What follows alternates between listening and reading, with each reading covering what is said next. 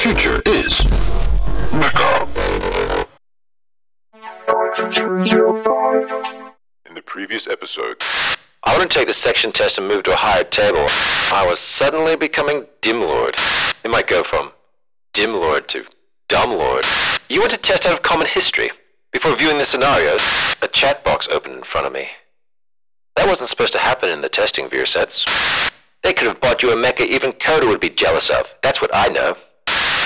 I've got all the stream tests automated. What score do you want? Only about 20 points above your average. We knew you'd blow off common stream one day, but we have two things to celebrate. We came out of the doors onto the main steps. Kids were heading in every direction. A line of mechas was trudging in step towards the transit pad, where once in its center, the jets would kick in, the backwash spilling through the heavy steel grill to the dispersal chambers underground, the mecha flying them home, to the city, or just a short hop to the nearest mech cafe. I couldn't see the little green baby for all the proper-sized mechas in motion, but I was relieved to see that Davor and the other poppers were already gone. I wouldn't have to face them this afternoon. My mini-tab buzzed in my pocket. The message was from an ID I didn't recognize. Device A0F3. That's not even a person. I was about to block it out of reflex, figuring someone's shoe got hacked as spam, but the preview read, "Your 94 wasn't free." I walked away from Azalea and Coda, over to the red brick wall of the building where no one could sneak a peek, and opened the message. "Your 94 wasn't free. You owe me. If you want your cheating to remain our secret, you'll get the data I need. I want who your dad works for and who sold him the mecha. Play it smart, Simlord. And if I were you, I would delete this. You're the only one leaving evidence." I deleted it as my empty guts twisted and twisted a nasty acid burp up into my mouth, stinging my throat. I swallowed hard. Basic Anu.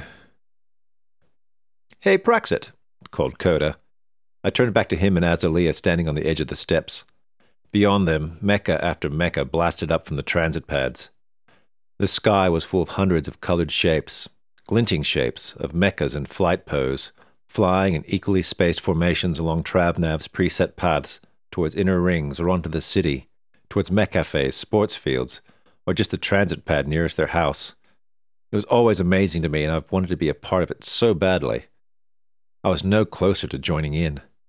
Really, I felt like my chance of ever joining in was crumbling away. "Azalea's frantic schedule is interfering with my plans for your birthday." "We've got a comp coming up," said Azalea. "So it'll just be the two of us." I lied. "I can't," I said, and waved my mini-tab. "Dad has plans for this afternoon, and I can't get out of them." "Don't look so down, Praxit," said Azalea. She squeezed my arm. "We'll do something tomorrow." "Can't tomorrow." "I'm out Friday. We'll do something super fun on Saturday," she said. "I promise." "Oh, look at you. I feel like I'm quitting on a Veer puppy." "I'm fine," I said. I put on a smile.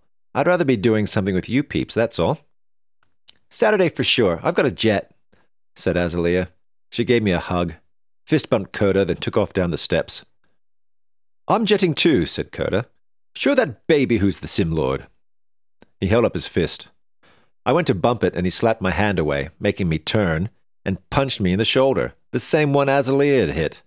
I think he bruised a bruise, and it hurt. "Old and slow now, Prax. So old. So slow," he said, then laughed and headed down the steps. It got a smile out of me for a moment, but it faded along with the pain in my arm. I watched Azalea climb up to the shoulder of her yogi mech and unlock the cockpit with her handprint. She waved at me as the canopy lifted. I waved back and she hopped in. The mecha was in motion before the canopy sealed, and she gave me a giant thumbs up as she stomped out of the stand to the pads, her forearm ribbons fluttering. I headed down the steps on foot while she shot up into the sky on jets. Then Travnav took over, and her mecha spun 180 degrees and sped her away to melee practice, the ribbons now trailing and whipping behind her. Coda was sitting in his dazzling white Nova Elite with the canopy up when I walked by. He was talking to someone on his mini-tab. The group comms wouldn't kick in until he closed the canopy, so it was kind of a public form of privacy. He was so engaged in the call he didn't notice me as I walked by, but that was fine. How many times do you have to say goodbye? There were still a dozen or so mechs in the stand, but none near the baby. Even standing alone, it looked smaller than ever. The way its oversized cockpit sat low on the shoulders and a bit forward, I realized made it look dejected. Mechas are supposed to look like they're ready to take on the world. Back straight, cockpits up. But no, the baby looked exactly how I felt. The guy who sold it to Dad said it was the perfect mecha for me. What would he know? But if it was perfect for me, then go ahead and stick in the tubes, glue on the veer set, and declare my life officially over. I ran my hand over the leg, scratched at the surface with my fingernail. It wasn't polished, but it wasn't rough. It didn't feel like paint, but it didn't feel like alloy, which is always super smooth. The electromagnetic fields that give active alloy strength also mean that if you somehow manage to scratch the surface, they'll smooth out over time and fade away. Was it really green all the way through? And why didn't it activate when Anu knocked on it? Did I have a super distinctive knock going on? I took a step back and punched it. Where I punched it? Okay, it was the groin area. Then I punched it again, in the same spot. It came online. The servo started up. Was there such a thing as knuckle prints? And if there were, who would put a knuckle print reader in that spot? But there was nothing there, just green alloy.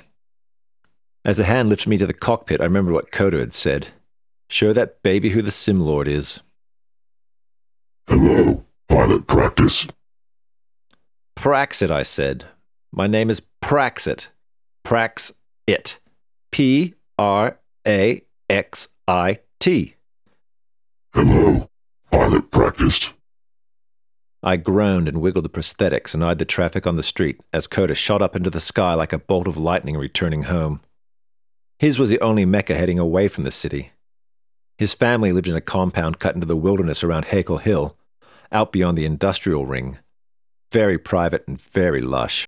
They had an amazing swimming pool. The canopy snapped shut. It was time to start a new sim. It was called Get Home Without Tripping Over. Challenge level, global tier players only.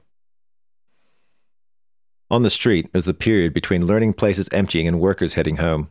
No one's in a rush at this time of the afternoon, especially not bored kids, so I ended up with a noisy posse trailing me. I get it. The baby's small, a disgusting color, and walks funny, if you can call it walking. I didn't need to be told those things over and over again, and I didn't need the blaring group comms. I focused on getting the feet to hit the road where I wanted, the arms to counterbalance the legs, which was CO tricky, and tried to ignore my followers. Shout insults at me during a sim because we're 30 seconds in and you're already losing, and I won't even hear them. Those CO kids trying to outdo each other with their funny comments and their laughter, they were making me lose my mind. You're all so funny. Now cut out the laughter, I yelled. The right foot landed out further than I expected, making the whole mecha lurch, forcing me to swing up the left arm to stop the movement turning into a stagger that would take me into the path of oncoming mechas. Group comms disabled. The baby said, and the cockpit emptied of sound. I was madly juggling hands and feet, so until I got the thing walking properly upright again, all I could do was wonder. Group comms are like arms or legs. They're part of the mecha design, part of Glurk's cockpit technology. You can't turn them off. It'd be like turning off jets when you're a kilometer above the ground. Group comms status, I said. Group comms disabled. Well, enable them. The voices of the kids in the mechas trailing me flooded back in. It wasn't like they were really talking to me, shouting at me, sure. Disable group comms, I said, and silence returned. Group comms disabled. Well, silence except for the sounds of the baby's movement transmitted through the frame. Some mechas, like Coda's Nova Elite, have a special cockpit mounting so you can't hear even a neck servo whine. Personally, I like to hear what's going on, but this absence of group comms felt too weird. Enable group comms, I said, and can you make it quieter? The laughter and taunts returned, but at a level that didn't stop the signals from my brain from reaching my hands. And maybe, just maybe, between my brain and my hands, I was building a technique for piloting the baby. Compared to this morning, it was more like juggling than wrestling, but juggling drones that had deliveries to make. Put a foot down and it wanted to be up. Lift a foot up and it wanted to kick the other leg. Move a hand back and it wanted to backhand whatever was next to it. And all of those moves I had to catch and counteract while trying to direct it where I needed it to go. I've seen toddlers trying to walk, and now I know why they need so many naps. I was glad when I reached my street. I took the corner pretty wide but still had to slow down to a shuffle. Once I was across the intersection lines, I left the other mechas behind. They were geo-fenced out because it was a private street. Kids are fenced out everywhere that isn't a public space or one of their registered areas, like home or a learning place. The group sounded pretty young, so they'd probably all head home now their source of fun was gone, or they'd go play in the green ring. There was an area nearby that generations of kids had dug and carved and piled trees into what was known locally as the TAZ, the Truly Autonomous Zone. No guides in industrial mechas, no parents, no rules. Also no jets. Can't be burning the place down. I noticed that Osorio's mecha dock was empty. I know they worked from home, so they probably jetted their miso drifters to the city to eat or see a live performance. Turning, especially tight turns, was still a challenge, so the easiest way to get the baby onto the mecha pad was to walk backwards onto it. And the easiest way to do that was to try and walk forwards, then do my best to steer as it inevitably staggered backwards. It worked. I flexed my hands open and closed, rolled my shoulders and jiggled my legs. The canopy opened and I stepped out onto the hand. "Shut down, you big baby," I said. Good night, pilot practice. It said as I was lowered to the ground. Good night? It wasn't even 4 in the afternoon. The sun wasn't going to set for hours yet. The spring days are long when you're this close to the Arctic Circle, and the summer days almost endless. Dad got home while I was simming in Rock Dog. Piloting the baby had thrown off my reflexes. I was the one who had to recalibrate. It took almost an hour. An hour where I was calling down destruction on that stupid baby. Muttering, really, before I was meching and jetting like a smooth and practiced global tier simlord again. One thing I did notice? I had to get a new seat for the sim rig. It was years old and nowhere near as comfy as the pilot seat in the baby. Also, the virtual cockpit of the hardvac Ranger I was piloting was pretty narrow. The canopy was virtual space-hardened plexi, but it was shaped like the visor on a helmet. Straight ahead you had a clear view, but it didn't have the side views you got in the baby. I'd relied on those to see where its hands were going. I kept to the edges of the asteroid cluster, vaporizing any fragments blasted my way with the mining laser until I felt everything, my movements, the sim rig, the virtual mecha, click into place. You just kind of feel it. One moment you're wriggling profs in the spare room. The next moment you're in the hard vacuum of space, ranging out beyond the orbit of Mars where the asteroid belt floats, doing your best to keep your mecha intact while trying to demolish everyone else. If you don't sim, you should know Rock Dog is what everyone calls the Glurk asteroid mining trainer, but only wannabe asteroid miners use it how it was intended. If you crank the settings so the asteroids are 1,000 tons and smaller, and their spacing, instead of millions of kilometers apart, is 50 to 500 meters, you have the perfect play space. Add in unlimited shatter charges and boosters and you have everything for a hectic game of last mecha standing. Because it's an accurate training simulator, it has the group comms and all the safety features of real life, so you can't shoot each other with the mining laser mounted on your mecha's chest. It's all about strapping timed charges and boosters to lumps of rocks to make improvised missiles and setting up booby traps or dodging and vaporizing what everyone else is throwing at you. It's chaotic and so much fun. While you're blowing each other up, you also have to be isolating metallic deposits and boosting them back to the carrier. Getting ore back to the carrier is how you score bonus points. Knocking ore deposits into deep space is how you annoy the other players. So I was in a total storm of flying asteroid pieces. They're bouncing off me, but I have to watch they don't damage my laser. Plus there were who knows how many cobbled together missiles going in all directions. I was stepping the controls to the interfaces for the 17 missiles I had in flight to tweak their courses so they would be placed in the worst position possible for my opponents when the timers on the charges zeroed out. There's no shockwave in space, but the shatter charges won't detonate if there's a mecha too close. Standard safety. But the charges and mechas only track each other. They can't and don't track rocks, ravens, or flying hot dogs, and the tracking doesn't know what you're holding. If you happen to shatter off a particularly long and straight piece of asteroid, the system can't stop you from smacking a mecha into a spin with the end of it, like you're some kind of space popper, and then smacking them again into the expanding sphere of asteroid splinters from an exploding charge. But the physics in Glurk trainers is tight. Your mecha isn't tracking rocks, but the sim is. I had 7 of my missiles built around small rocks, so they'd be fast. And they're arranged with 6 in a circle and a 7th at its center and traveling slightly ahead of them. The center missile was also timed to go off a fraction of a millisecond before the outer missiles. It was a flying shaped charge that would blast out a high-speed ricocheting cloud of fragments that you couldn't dodge. I didn't have to be particularly close, but I was carefully lining it up on a pair of simmers who were working together when I heard my name being called. Dad was standing in front of me, just out of range of getting hit by the sim rig. 1 minute, I said, and set myself flying backwards. If I get outside the asteroid field, I could leave the mecha floating there relatively safe while I found out what Dad wanted. As I drifted backwards, I switched to the controls of the other 10 missiles. They were all attached to a giant slab of rock, literally coated with shatter charges. I'd been flying it around the outside of the field, and it was now coming in at full power with only seconds on the timers, directly behind my targets. There are no shockwaves in space, but a cloud of splinters moving at umpty kilometers per second will push everything in front of it like a giant hand, right into my shaped charge. My charges went off. Visually, it wasn't much. A bunch of notifications in my HUD. 2 mechas shot forward and then were knocked flying in different directions, spinning like dolls.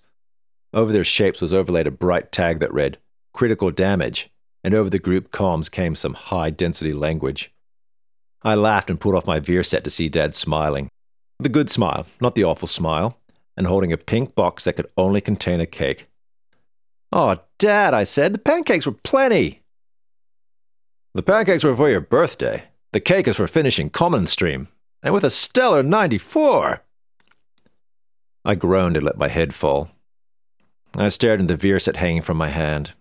The rock dog field was 2 bright blurry patches of light in there, flashing as charges detonated. Basic Anu. Basic me. I forgot Dad would get a notification. Now he's super proud of me and throwing money around. My birthday hadn't ranked a cake, but this fake 94 ranked a real one. Despite the name, pancakes are not real cakes. This was a new level of bad feeling. He should know I don't get 94s, and he shouldn't believe it. So I was embarrassed for him being so easily fooled. I didn't deserve the cake, and I felt like the cheat I was. On top of that, I was afraid he would find out the truth, and I couldn't tell him, so if he finds out, it'll be the worst way possible, when I get kicked out of the learning place. It couldn't get any worse. "Your mother would be so proud of you." "No," I shouted. "Don't say that. Don't bring her up. Come on, Prax." My head was on fire. I was not going to think about this. I ran from the rig, around Dad, out the door, and up the stairs to my room. The set lost connection and I was booted from the game, but I didn't care. I jumped on my bed and pulled my tablet from under my pillow and started a game of what? Buckets or kittens? I cut the intro short, set it to feline fury, and concentrated on scooping up kittens. No thinking. Just kittens, kittens, kittens. About 14 or 15 levels later, where some monstrous person had released hundreds of kittens into a greed-age construction site, I felt the mattress sink as Dad sat on the edge of the bed. "I've brought you a piece of cake," he said. I ignored him. "Let me know if it's too big." I snuck a look out of the corner of my eye at the plate he was holding out. Lying on it was the flattest, thinnest piece of cake you could slice with a knife. The icing was like a red wire wrapped around the edge. "Hold on," said Dad. "Wrong plate. That one's mine." He did the switcheroo, producing the plate in his other hand. Sitting on that was a giant red-iced chocolate slab. It might have been less than a quarter of the cake, but not by much. A fork was sticking out of the top. My tablet emitted a chorus of meow, meow, as curious kittens started falling into things. Open drains, cement mixers, post holes, while my mouth watered. I paused the game and took the plate. "Sorry about earlier," said Dad. I grunted around a sweet wad of cake and thick raspberry icing. Since I couldn't speak at the moment, I could only hope he wasn't going to keep talking. "This is actually my second piece," he said, scooping up a crumbling forkful. "My first piece was much bigger, but not as big as yours." I paused with another oversized lump of cake on its way to my mouth. "This piece is ludicrous, but if you're hoping eating this much cake is going to teach me a lesson, you're going to be disappointed," I said and pushed the cake into my mouth. Some didn't make it in. I could feel it hanging there around my mouth. Dad rolled his eyes. "You've got more on your face than I have on my plate." I said, which translated was, "I'm saving it for later." "You must be happy getting to go to the same streams as your friends," said Dad. I nodded as I chewed. "And you can use TravNav now." I grunted. "You can't? Why not?" "No jets," I said around the cake in my mouth. "What? Are you sure?" I swallowed a fat, sweet, delicious lump. No ports on the legs, no nothing, and it barely walks like the controls are talking a different language. And all it says is, calibrating, calibrating. That doesn't sound good. He pushed the remains of a slice into a small pile and smooshed it under the fork so it squeezed up through the tines. It all came away from his plate, and he pulled it off the fork with his teeth. He scraped at the streaks of red icing on the plate as he chewed. I was watching him, looking at the side of his head, and I noticed that in the black hair above his ear there were curls of grey. It's not good at all, he said. I'll talk to Lemur. We might have to get our money back. A mecha without jets. Pfft. It would probably mean waiting longer for a mecha. We're still catching up on habitat fees, and we will be for a while. Habitat fees are what you pay if you live out here in the rings in a house with a yard. If you're on basic income, you can't afford them, so we didn't pay them for a while. We got pretty close to losing the house and having to move to a basic unit in one of the city towers. Maybe we should have let it go, but it's been in our family since New Whitehorse was established. Then there's all the plants in the garden. It's a connection Dad and I didn't want to give up. It's another stupid reason it's taken me so long to get a mecha. Being attached to a house, to plants. We must be idiots. Could you survive another wait? I don't know if I'll survive this mecha. I don't know if you'll survive that piece of cake. You're slowing down. I'll finish. What doesn't kill me makes me stronger. You mean makes you fatter. I laughed. I think all the sugar was making me dizzy. Then we talked about which streams I might take. Media was an obvious one. Anything where I got to do projects about Sims, I am in. Plus I'd get to hang out more with Azalea. Coda was in the vocation stream, mainly because his father was a big business type. I think he really just wanted to hang out choreographing weaves. Giant weaves. He combined two of his favorite activities, dancing and organizing people. You should think about the technical stream, said Dad. You've obviously inherited my good looks, but also your mother's brains. That 94. Two bad things at once. Together they made the cake taste like dirt in my mouth, and I was suddenly feeling stuffed.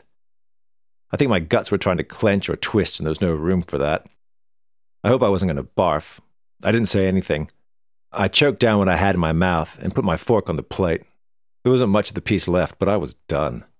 Giving up? Said Dad. I was totally giving up. I nodded and he took my plate and stood up. I think you should come to group with me, he said as he walked to the door. It's really helped me. Helped us, really, to keep all this. He waved the plates around the room. I knew what he meant. There's other kids there going through the same thing as you. It might be good. Just think about it. Just think about it. I don't think about it. I sim and I rescue kittens. I went back to my tablet. The kitten carnage was terrible. I restarted the level. Before I went to sleep that night, I had to torture myself a little more by hanging out my window and glaring down at the baby, standing on the mecha pad like a stumpy metal tree stump or something. It was so fat and heavy, no wonder it didn't have jets. Then I looked out across to the city where the towers glowed with the lights from millions of windows. So much light it made the bellies of the clouds shine like it was the middle of the day. Above the towers and around their edges streaked the lights of mechas, bright blue and orange dashes as they climbed to the tower floor, curves as they crossed tower tops into open airspace. Before Dad sold his sturdy mech to pay bills, when I was quite a bit smaller, we would sometimes go to the city just to grab a donut and walk around. I missed those little trips. They weren't going to happen again anytime soon, unless we caught a shuttle. Pfft. That's beyond basic. The golden miso drifters of the Osorios stomped down the street. Being miso drifter was more of a clop than a stomp, despite being 12 meters tall. They were very light and slender, not much more than a skin over a narrow frame. Their cockpits looked almost too big for their frames, but it was part of their look. It was meant to be elegant, but not as expensive as, say, Coda's Nova Elite. They weren't particularly robust mechas, but some people aren't looking to mine asteroids. Some just want their mechas to look nice and get them to the city and back. I stayed and watched Hernan and Merida walk up to their mecha dock. They were pretty smooth. Only a few shifts of their feet to get their cockpits lined up, and then they were stepping out of their canopies onto the catwalk jutting out from their roof. They're inside before the canopies were fully closed. That was more torture than I had planned. I gave the baby another look, and sighed, and pulled my curtains shut.